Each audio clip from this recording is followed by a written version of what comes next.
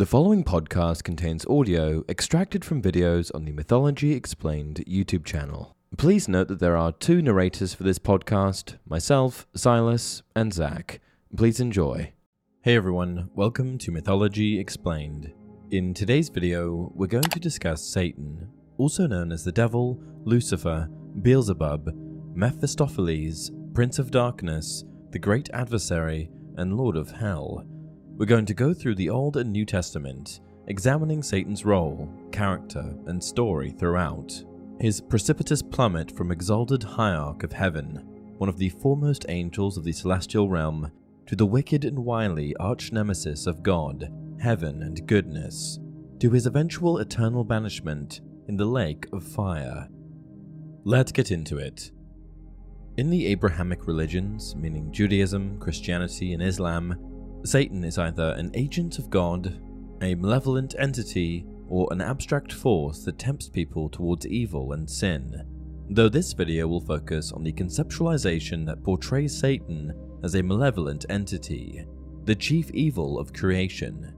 In the Old Testament, Satan functions as an angel whose sin-eliciting activities are sanctioned by God, testing humanity's resolve to stay on the righteous path, making him, thus, subservient to God in this capacity.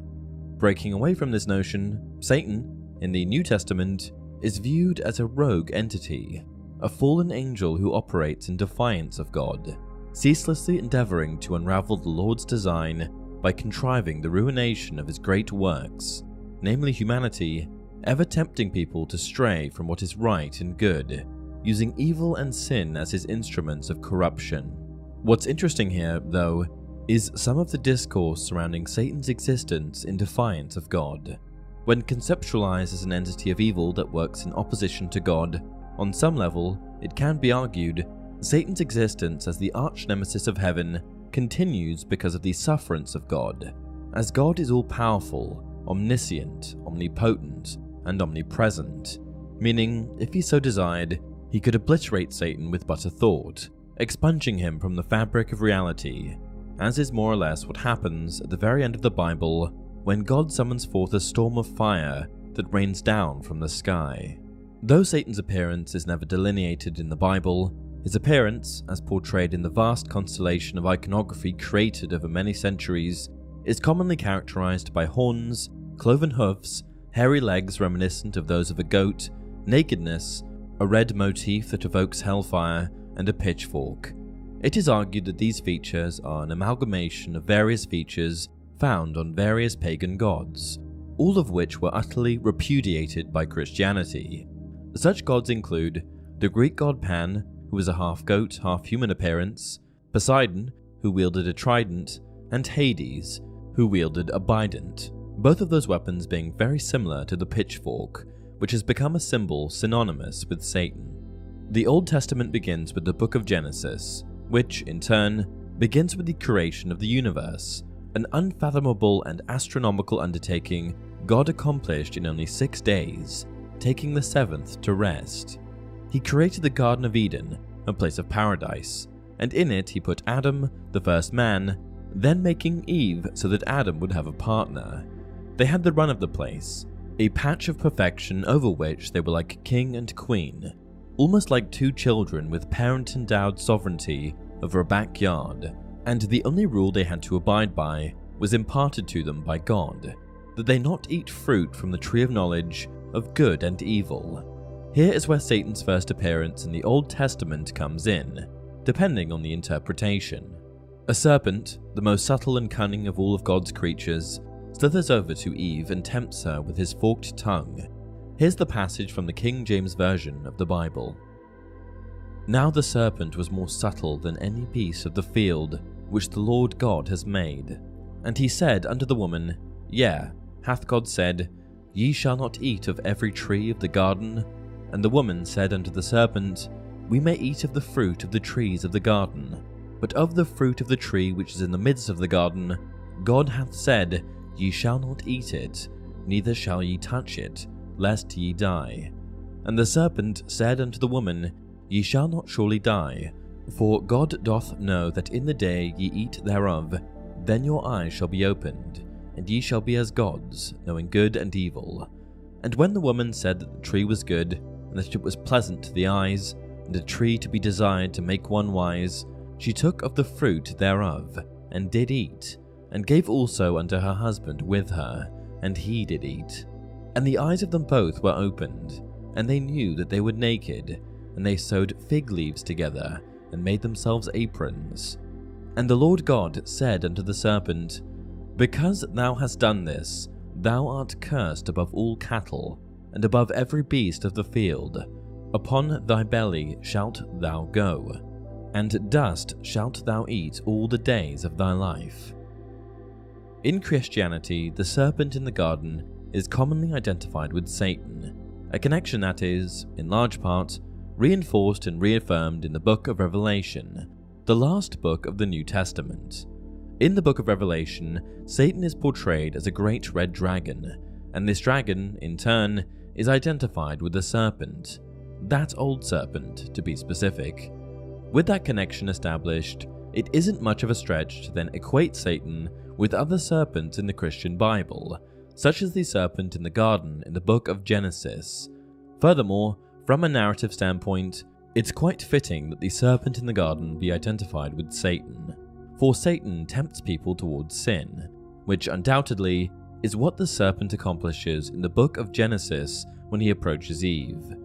Regarding Satan's fall from grace, meaning his rebellion against God and subsequent excommunication from the heavenly choirs and exile from heaven, becoming the supreme agent of evil in all of creation, the events leading up to it aren't delineated in the Bible. The war between heaven's forces and Satan's forces, as well as Satan's fall, are discussed, as can be seen in this passage from the book of Revelation.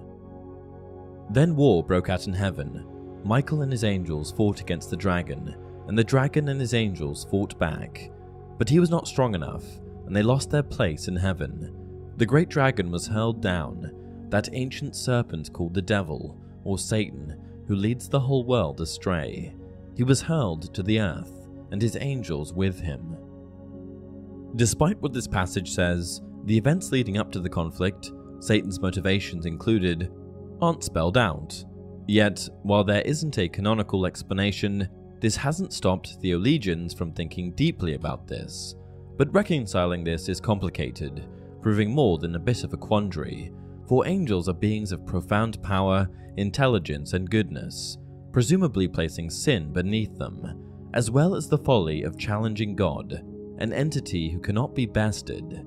Many of the best authorities posit that Satan's sin was his desire of independence and equality with God, a position attested to by Isaiah 14:12-14.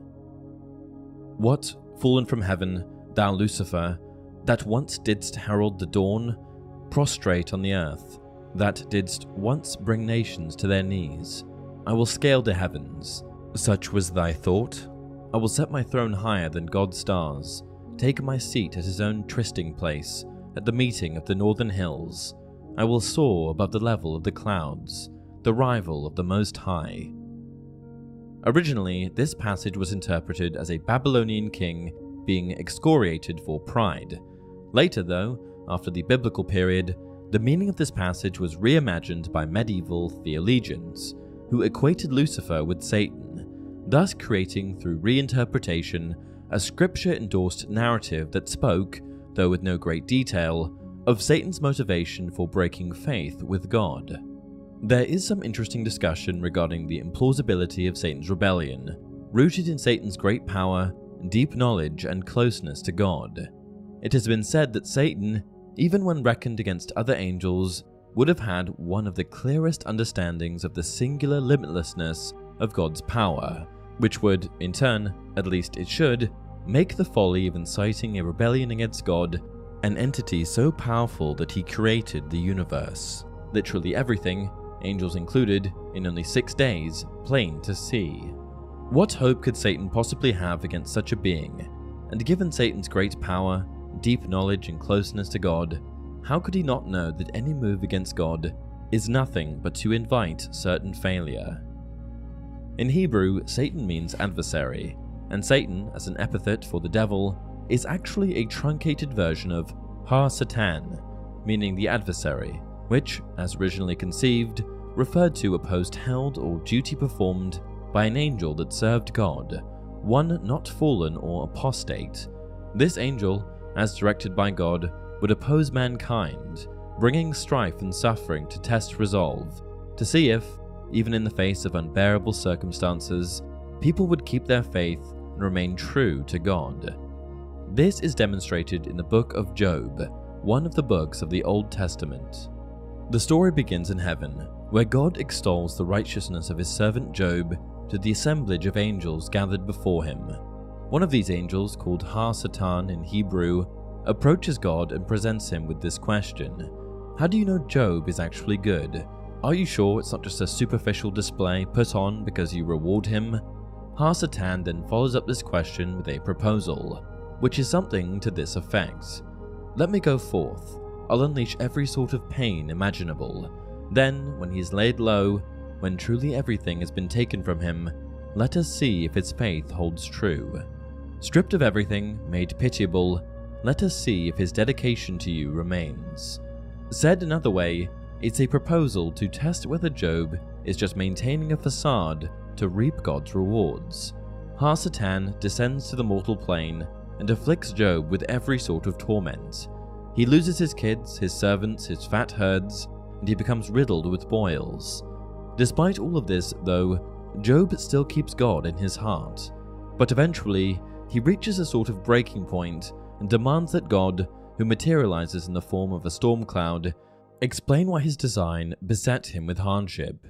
In response, God takes Job on a sort of tour of the universe, pulling back the proverbial curtain, thereby showing how vast and complex creation really is. Through this experience, Job comes to understand that creation is boundless and ever-changing, that, consequently, not everything that transpires can be a blessing. Ultimately, this leaves Job with a profound sense of humility. He continues life as a God-fearing man, later regaining double what he lost. It is thought that the impetus for Satan becoming conceptualized as the arch-nemesis of heaven began in the 6th century BC. Jerusalem was assailed and laid to waste in 587 BC by the Neo-Babylonian Empire. In the wake of this, many Jews were taken prisoner and brought to Babylon. A few decades later, Cyrus the Great vanquished the Babylonians in 550 BC, one of the founding events that created the Persian Empire. At this time, the official Persian religion was Zoroastrianism, originated by the prophet Zoroaster. In this religion, good and evil were held as polar opposite pillars that structured creation, and these abstractions, good and evil, were personified by two opposing entities: Ahura Mazda, the sole god of the religion, the ultimate embodiment of goodness in creation, and his antithesis, Angra Mainyu, the embodiment of Druj, chaos. In 539 BC, the Jews were granted permission by Cyrus to return to Jerusalem, though some decided not to make the journey back to their ancestral land, opting instead to remain. The Jews who did return to Jerusalem brought elements of Zoroastrianism with them, elements that would influence Judaism, such as Angra Mainyu as the incarnation of chaos, a concept that would influence how Satan was characterized and perceived, a first step in his transformation from angelic servant of God who tested the faith of humanity to the deepest expression of evil and sin. Unlike the Old Testament, the New Testament unequivocally portrays Satan as an evil entity. We're going to spend the rest of the video examining several books from the New Testament where this dynamic is showcased.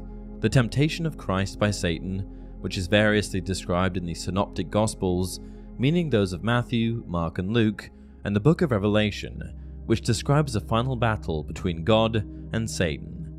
In the Synoptic Gospels, Satan is described as tempting Jesus multiple times. He shows Jesus a stone and tells him to transfigure it to bread.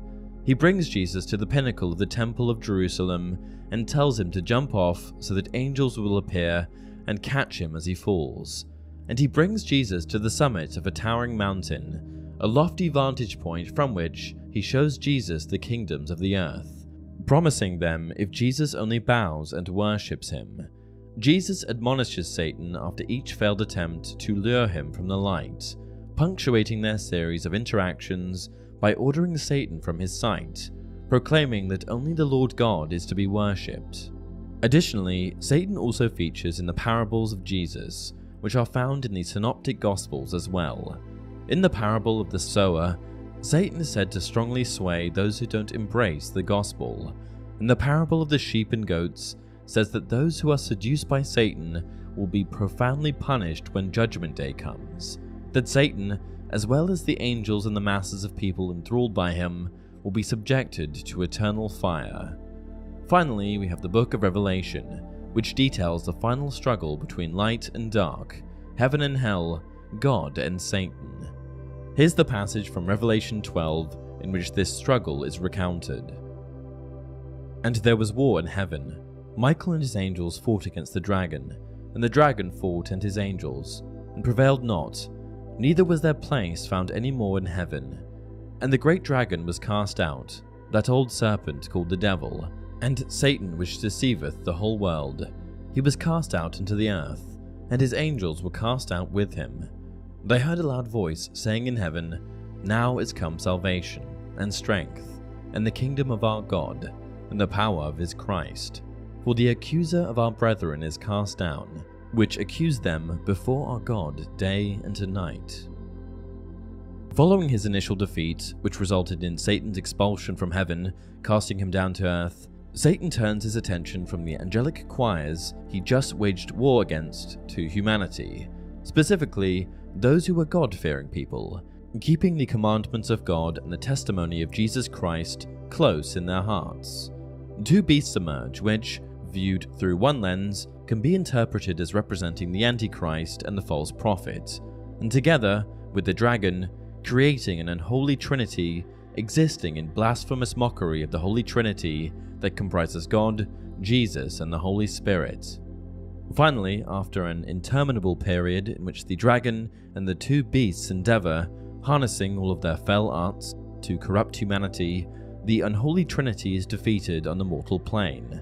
Both beasts cast alive into a lake of fire burning with brimstone. Following the defeat of Satan, the Antichrist, and the false prophet, with the Antichrist and the false prophet banished to live in perpetual torment in the lake of fire, an angel descends from heaven with a great chain and the key to the bottomless pit. Satan is bound and imprisoned for 1,000 years. Those who broke faith with God, tempted by Satan, were left dead. But those unwavering and resolute, those who never let their hearts be warped or tainted by sin, were resurrected, and with Jesus they ruled for 1,000 years. After 1,000 years, Satan is released, his dark power once again preying on humanity, contaminating and corrupting the minds of those susceptible to sin. Nations once again are influenced by his dark power, and a great army will be raised. But this time, God summons a storm of fire from above and consumes these forces. Satan is cast into the same lake of fire the two beasts were cast into, and there he will remain burning for eternity. The New Testament ends with the final judgment. All of the dead are resurrected. The righteous, those whose names are written in the book of life, go on to live in eternal bliss, and the sinful, along with death and hell, are cast into the lake of fire. And that's it for this video. If you enjoy the content, please like the video and subscribe to the channel. As always, leave your video suggestions